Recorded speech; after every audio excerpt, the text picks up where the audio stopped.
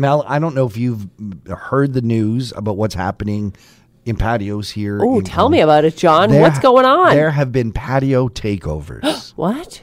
Yes. Like someone comes and they're like, hey, I'm going to eat your food? No. Okay. It's much nicer than that. Oh, good. With details on that and much more from the Blue Mountain Foundation for the Arts, we say hello to Susan Cook. Susan, what are you doing to patios? Hey, good morning. Good morning. Wonderful to be with you today. And yes, we have a patio art takeover. We've been doing it for the month of August, and we've got another one coming up on the 21st and 28th. Now, how did these happen? Yeah, what do you do? What's involved? Well, we've got, this is all courtesy of Lowdown, so we really have to thank Lowdown Bar for lending us their patio earlier in the day. And we've also hired a musician, and a different musician each Saturday will play to accompany all the artists. Oh, that is fantastic. So the artists just come and set up, and then we can come and view? Is that how it works? Yes, we have about, the patio fits about 8 or 9 artists. So we've got, they've got room for their display, and there's room for people to enjoy and stroll through it freely. And it's fenced, so we're not really worried about the COVID aspect. Right, because people are moving through. You're not collecting in too large groups, and everyone's going to be masked and staying apart. Absolutely, and it's fenced. Yes. Nice. Yeah. So that starts at what time this Saturday? That starts at 9:30 and runs till 1:30. We want to exit the patio and make sure everything's clean so that the Lowdown can come out and set up for their evening. Right. Oh, that is so fun. Of course, we'll keep tabs on who's playing. Who's your artist this weekend?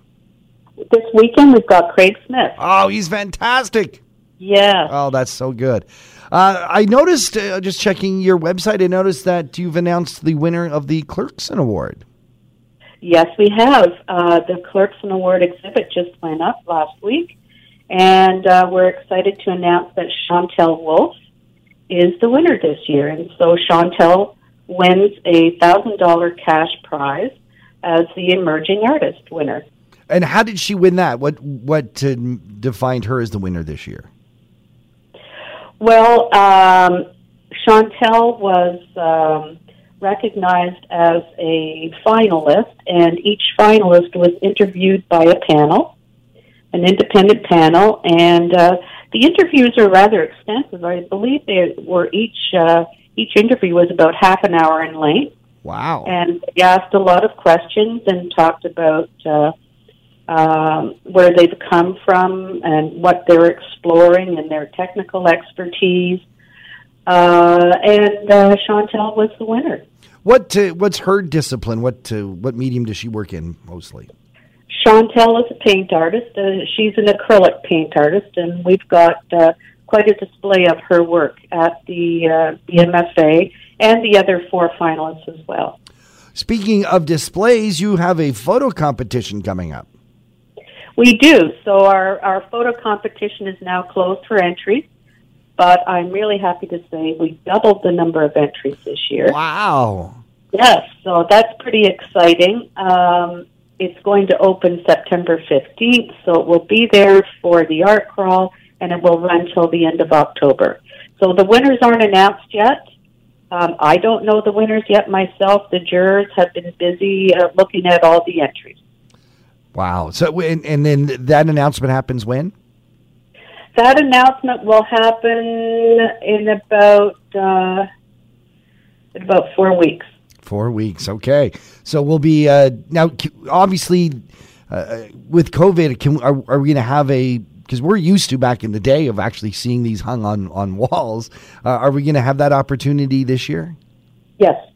Fantastic. Yes, and to go with that, John, because of COVID, and I think we'll be moving this way forward anyway, we will have a virtual exhibit as well. Nice. So you have either way you can check it out, whether you want to go to the gallery or whether you want to just check it out the leisure on the internet. It's there for you.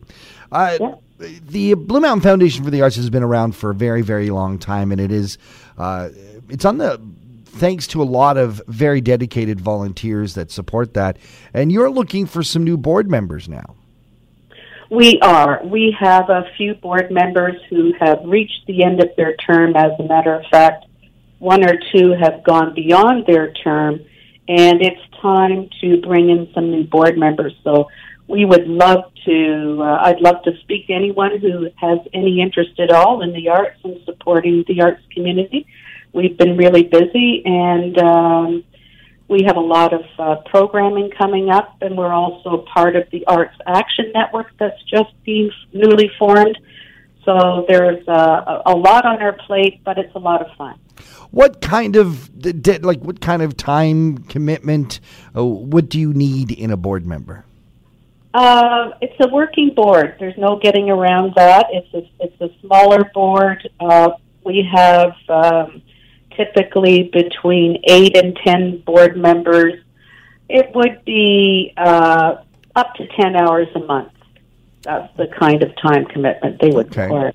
And are you looking for any specific? Do you have to have a connection? Like, do you have to be an artist or have a connection in the arts?